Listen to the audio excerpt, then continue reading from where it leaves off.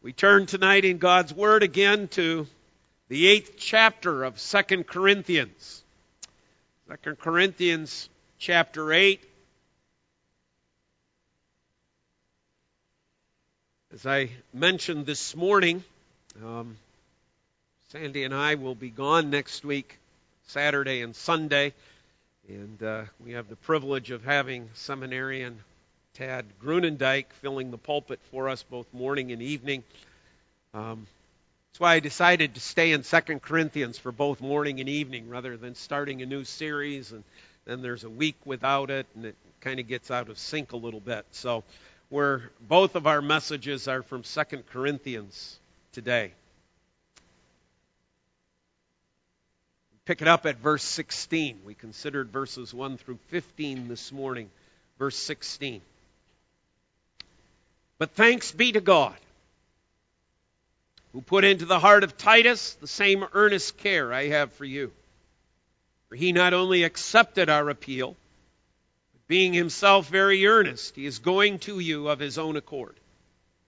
With him we are sending the brother, who is famous among all the churches for his preaching of the gospel.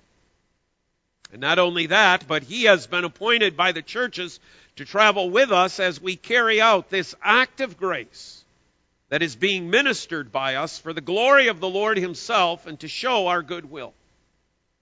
We take this course so that no one should blame us about this generous gift that is being administered by us. For we aim at what is honorable, not only in the Lord's sight, but also in the sight of man. And with them we are sending our brother, whom we have often tested and found earnest in many matters, but who is now more earnest than ever because of his great confidence in you. As for Titus, he is my partner, fellow worker for your benefit. As for our brothers, they are messengers of the churches, the glory of Christ. So give proof before the churches of your love and of our boasting about you to these men. Thus far the reading of God's Word. Let's again bow in prayer. Father in heaven, we give thanks for this portion of your Word and just pray that through the preaching of the Word that we may learn to live humbly before you and that we may serve you in all that we do. And just bless Pastor Bob as he brings this to us and pray this in Jesus' name. Amen. And amen. For 2 chapters, chapter 8 and chapter 9, Paul goes on in this book, in this letter to this Corinthian church, about this gift. And as I mentioned this morning, this gift is an offering, a collection for the saints who are part of the church of Jerusalem, which is going through a time of famine, time of hardship, a time of poverty. The churches that are in existence at that time are being visited by various members of a commission, Paul being one of those, to take up an offering, a collection for these saints to help them during this time of need. As I say, for 2 chapters now, Paul is going to go on to talk about this gift. And it just strikes me, once again, the time that Paul spends on this. But obviously we know it's not Paul. We know that this is by inspiration of the Spirit. So this is the Lord himself who is taking 2 chapters of Scripture to deal with this subject. One that ought to tell us of its great importance. Something is going on here that the Lord desired not only for the Corinthian church, not only for the church of that day, but for you and I today as well to keep in mind. That's one thing to take from that. 2, the second thing is that God does not shy away from then the subject of giving. That this is an important concept. In fact, this is more important than many of the questions we often ask. Notice how many questions it is that we come to in Scripture or we come to in our thinking or in our devotional life where we go, wonder why we don't have a few verses that answers that question for us. How come we don't have a chapter dealing with that subject? How come God didn't give us the answer to this particular question? Well, one would have to conclude that if the Lord decided not to give us answers to things that we think are pressing questions, perhaps they're not that pressing. And that the Lord thought and believes and knows in His all-wise counsel that 2 chapters on the subject of giving is more important for the Christian life than many of those questions that we often raise. Maybe it's a good reminder to us that we ought to spend less time speculating and more time living the Christian life.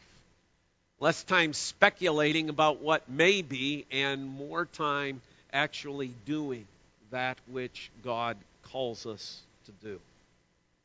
So as I looked at these verses and was thinking, okay, this flows into this whole subject of giving, but I'm seeing there's something different here as well. It falls into the category, it falls into the great subject. And this morning, as we looked at those first 15 verses, we looked at it, and I'm seeing that God is calling us as Christians to live generous lives. That's the way we ought to be in response to grace. And the idea of living generously is an act of grace in and of itself that comes to us from the Lord. But these verses, although the subject is still in the broad context about this gift, it seems to me that there's something else happening here. And I'm going to title our message tonight, Living Humbly. Living Humbly. The first thing I want you to note as a major point is Paul's praise of others. And then secondly, Paul's concern for Christ. So Paul's praise of others and Paul's concern for Christ. First of all, do you notice how much of the section I read deals with individuals that Paul is praising? That is not something easy for human beings to do. What is easy for us to do is to find fault. What is easy for us to do is to pick apart. What is easy for us to do is to notice the speck in our brother's eye. We could listen to perhaps the finest piece of symphony music, and I'm sure that many human beings could find fault with it. Wasn't long enough. Was too short. I didn't like the way the violins played their piece. I didn't like the attitude of that cymbal player. He looked way too into himself. It is hard for us as human beings to just praise another individual. It's got to do with that selfishness attitude. It's got to do with that pride thing. It's got to do with the fact that oftentimes we as sinful individuals looking at ourselves and looking at others figure the best way to climb to the top is to tear somebody else down. We know we have our own weaknesses, so the best way to deal with trying to get ahead is to tear someone else apart. And if we tear another down, that might launch us forward. The guess is, for those of you who live in the business world and business realm, you probably see this on a regular basis. But somebody else who perhaps is in your same position or maybe a step or two lower than you, okay, that oftentimes you can present work and they'll find fault. Even though there seems to be no fault to be found, but they want to make something up. They want to find some fault in it in order to perhaps in the eyes of others to bring you down a step or two And that might elevate them. Maybe they might get the next promotion over you. Christians, believers, are not called to that kind of life. We are not called to live proudly. Instead, we are called to live humbly. And I find it interesting that in this section, the Apostle Paul, who we would probably argue, okay, to some respects, is the missionary par excellence of the New Testament. He is the writer of more New Testament books than any other writer of New Testament books. Speaks really no words about himself in this section. Instead, the praise all is directed towards others. And really, as I read it over and kept reading it over, I couldn't find Paul saying, yeah, I'm going to say some nice things about him, but I also got a few problems here. All it is Paul's humility. Not a false humility, not a fake humility, but a genuine, Christ-like humility in his praise of others. Now, let's look at four things and how we see that reflected in this passage. First of all, note in verses 16 and 17, okay, he lauds, he praises the earnestness of Titus. He praises the fact that Titus is a man of sincerity. He is a man who is motivated in the work of the gospel. He is motivated in this work, in this call, in this task of making this collection for the saints. Who put it in the heart of Titus, the same earnest care I have for you. He not only accepted our appeal, but being himself very earnest, he's going to you of his own accord. Paul is saying, that man Titus, you know him. Of course they knew him. Titus had worked with the Corinthian church. He had been there. That's probably the reason why out of the men who are listed here, Titus is the only one who is mentioned by name. Because the Corinthians knew him. They knew who he was. They knew his name was Titus. He had worked with him. But Paul, as it were, praises Titus, in a sense diminishing himself,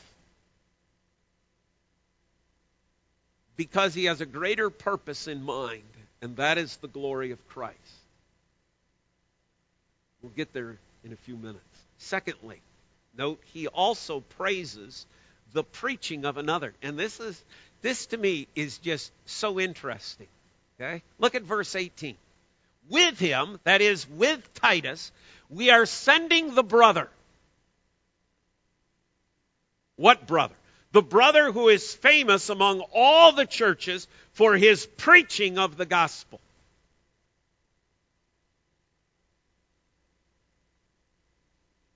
I have a confession. Those would be hard words to write. Okay, I'll give you a little insight. Some pastors, okay, we're human beings too. You know what happens when a pastor goes and hears another pastor preach? He missed that point. He didn't explain that very well. Well, I certainly would have organized that sermon. Okay? He spent way too much on that point, not enough there. You know how hard it would be, for most of us to write these words? The brother who is famous among all the churches for his preaching of the gospel? And have those words be honest and genuine and true? I mean, the other thing is you have to bear in mind, Paul, by his own admission, is no great pastor. He's no great preacher. He's a great theologian, but he doesn't communicate well. He tells us this throughout his letters. Here's Paul looking to this individual and saying, I'm sending with Titus this man who is famous. This man is known for his passion, for his preaching of the gospel. Most commentators will tell you in the explanation of that Paul is alluding to the fact of his completeness in that preaching, in his faithfulness in that preaching, in the dynamic of his preaching. Why does Paul praise this man? Not false humility, the glory of Christ. Living humbly is for Christ's glory. The other thing interesting about this is the guy is unnamed, which leads to endless speculation. Okay? And seeing we don't need to go down the rabbit trail of listing about the 5 different guys that are suspected of being it, the answer is we don't know. We don't know who this was. I can tell you who the leading candidate is and probably meets most of the criteria for it, and that would be the gospel writer Luke. But we don't know that. We have no idea of knowing who this is. And isn't that an interesting thing in and of itself, that Paul doesn't name the famous pastor, the one who is the most famous preacher? He doesn't attach a name. Perhaps Paul is already telling us something about humility.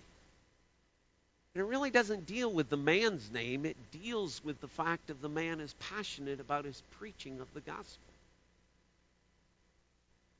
The other thing about this individual, as we go to verse 19, is that this individual is one who has been appointed by the churches to travel with us as we carry out this act of grace that is being ministered by us for the glory of the Lord himself, to show our goodwill. Say, where's humility there?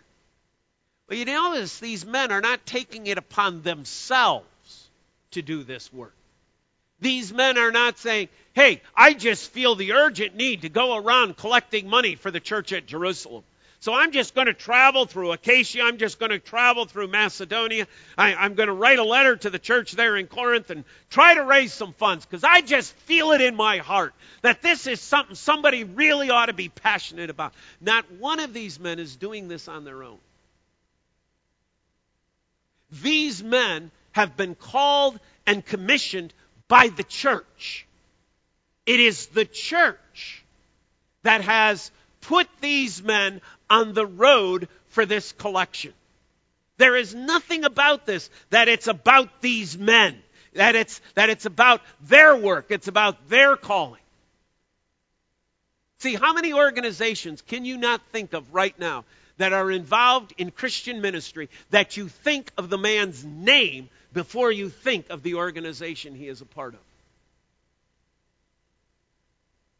How interesting it is that the passage leaves 3 of these 4 men unnamed.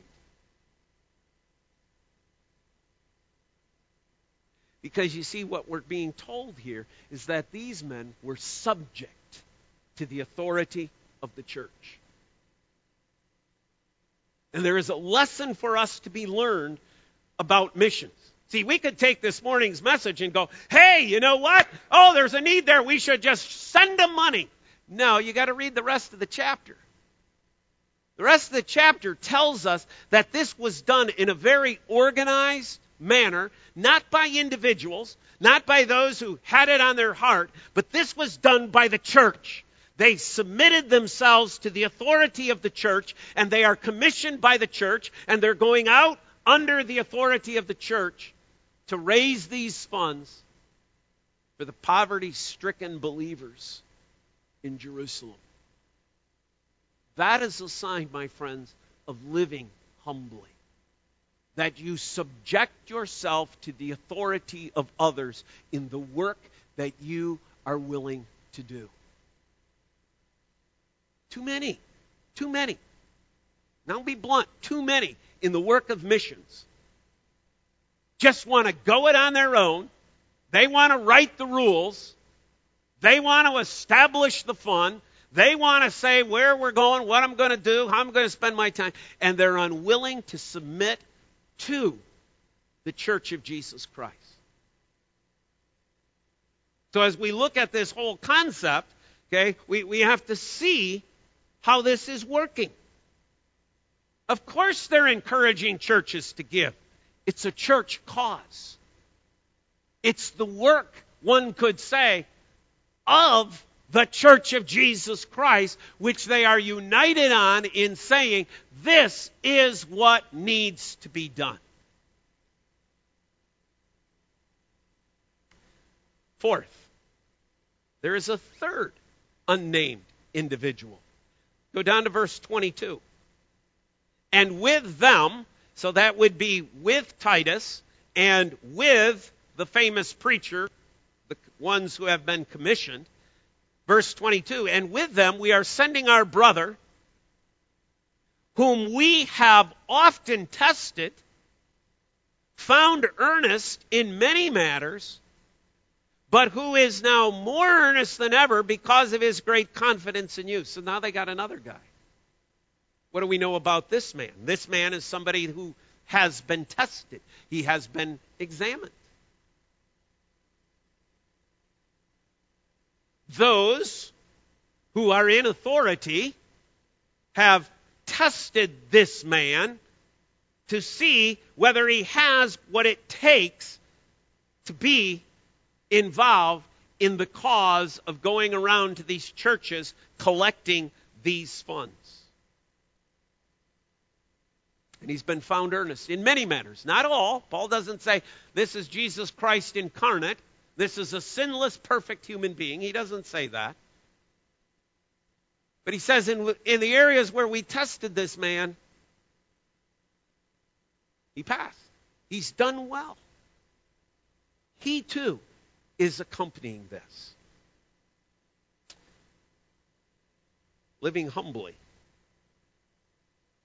Living humbly involves being willing to sincerely, honestly praise other individuals. And perhaps at times to bite our tongues and to withhold the criticisms that could be given. I mean, isn't it interesting in that last passage that Paul says many matters, but he doesn't say, yeah, he kind of did poorly in this area. Yeah, he did poorly in that area. Now, instead, what you're left with is the impression of an individual who has done very well. And Paul does nothing to diminish that.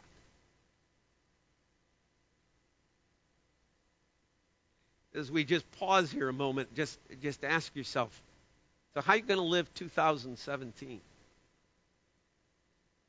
Going to live generously? Going to live humbly? That's what we're called to, are we not? That's what Paul calls us to in the book of Philippians, that we are to humble ourselves like Christ. We're to live in that kind of manner. Where we live praising sincerely other individuals,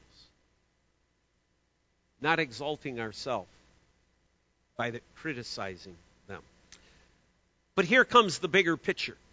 Okay? Why is Paul on this road? Because he has a concern for Christ's kingdom, I think we could say. Probably that word needs to be added. He is concerned. He's concerned about a number of things. One, he's concerned about this gift. Look with me at verse 20. We take this course, so what he has set up to this point, we take this course. Why?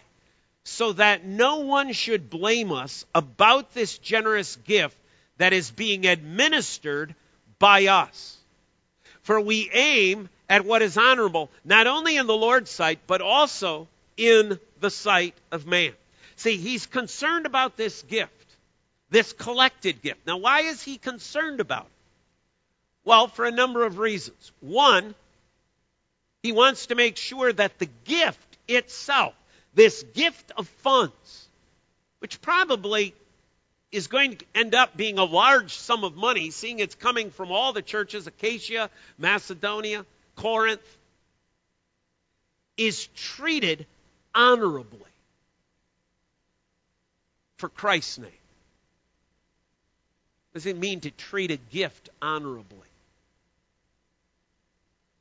It means to have respect for it and to realize that this is that which has been given for a specific cause and for a specific purpose and for the work of the Lord. That means we don't dip into it for something that was not intended. These men have to make sure that the gift is treated honorably. Secondly, he doesn't want the gift to malign the church. In other words, he doesn't want this to become sort of the thing that the church becomes known for and not the gospel. He doesn't want the church to be a financial institution before it's the institution of the gospel. You know, and sometimes, whether it's a church, whether it's a school, whether it's an organization, times you kind of wonder what's running the show. Is the fact that it's Christian its main emphasis, or the fact that it's kind of involved in fundraising and money and just getting more and more and more? What's really it all about? What's really the emphasis here? What's really going on? Paul is concerned that the reputation of the churches throughout all of Rome Empire now is held high. That people don't look at it and go, "Oh, you attend that church? Oh, I know what they're all about. They're all about money raising. That's all about funds. Yeah, it's all about money. Give. Collect. He doesn't want that to happen. So although there is a need for this collection, he doesn't want the collection to overwhelm and as it were, become that which signifies the church, or that which the church becomes known for. Nor does he want the collecting of this money to be seen as some sort of arm-twisting gimmick. And we've all seen evidences of that before. We know how this works. We know the guilt trip that can be laid upon individuals, okay? You know, to give for a cause. Paul does not want this gift, this offering that is being taken up, to result in any way that the world would look at this and say, this is just some sort of gimmick. This is some sort of get-rich scheme. And I think we could add to it is, Paul doesn't want this to go to his own pocket or any of these men's pocket, so it looks like they're riding around in gold-plated chariots while they're taking money from poor people. So he's concerned about the gift. Why? The glory of Christ, for the honor of the Lord. And it's a good reminder to us. It's a good reminder to institutions, but it's a good reminder to us as a church as well, to always keep finances in perspective. To never let us be controlled by finances. That's not what is to dominate us. That is not to be what our lifeblood about. But at the same token, we also have to make sure that our finances are dealt with honorably. It's why we elect men to specifically, as part of their responsibility, not their sole responsibility, but as part of their responsibility, to care for the gift. Why? Because it needs to be done honorably. And so we elect men who fit the requirements that Paul lays down for deacons in the church. We have the men who fit the requirements of those who are laid down as elders of the church.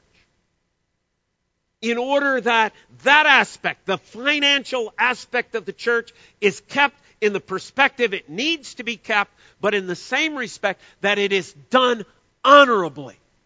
that it is done right, that it never becomes something it is not intended to do. Paul's concern is about Christ in this collected gift. Secondly, Paul's concern about Christ in this group of men. Look at verse 23. As for our brothers, they are messengers of the churches, the glory of Christ. See, there's a group of four. There's Titus. There's the unnamed famous preacher. There's the tested brother. And there is Paul. These four men have the responsibility from the church for this offering.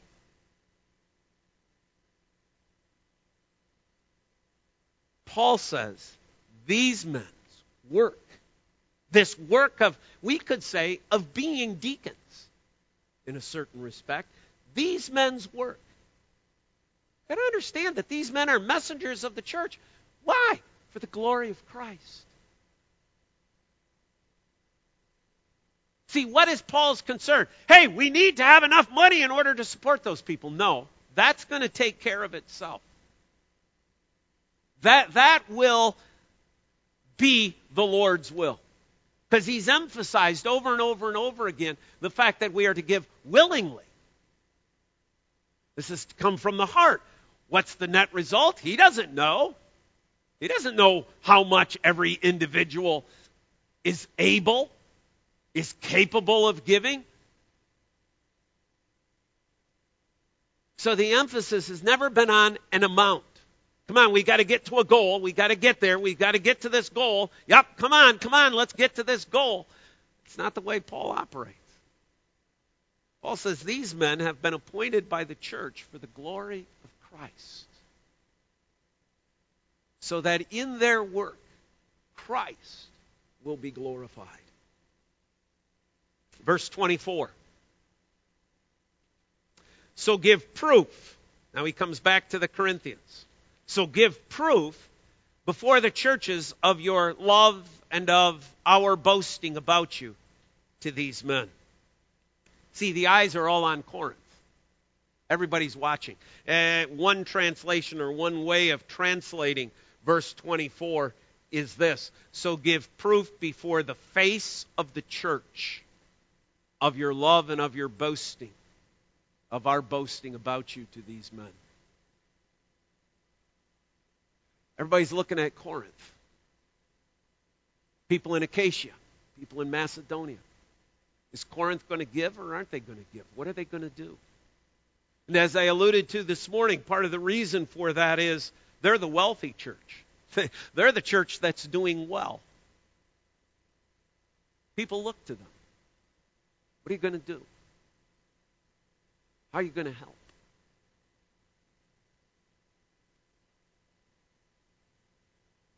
I say that as well, reflecting on the fact that, in the early days of Little Farm's existence, we were the recipients. The doors were kept open.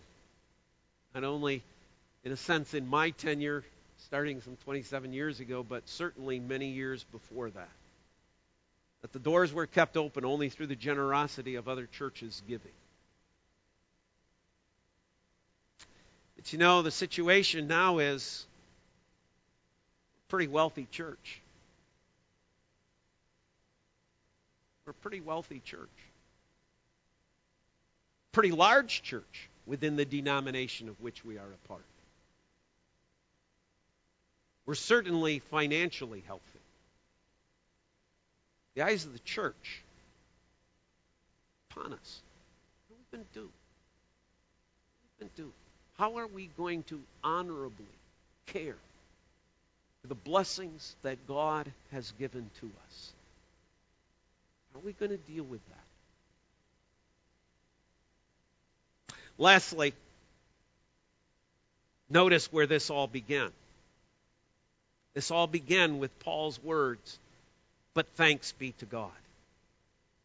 And that's where we can end too. It's an understanding that all of living is under the lordship of Christ. It's the understanding that the Lord is the one who has blessed. The Lord is the one who has provided. It is the Lord has given truly all we need in Jesus Christ. Thanks be to God. As I mentioned this morning in the opening, we're not crying for money. This isn't a sermon about a plea for money. We need more to make up the deficit of last year. Thanks be to God, we don't have that situation.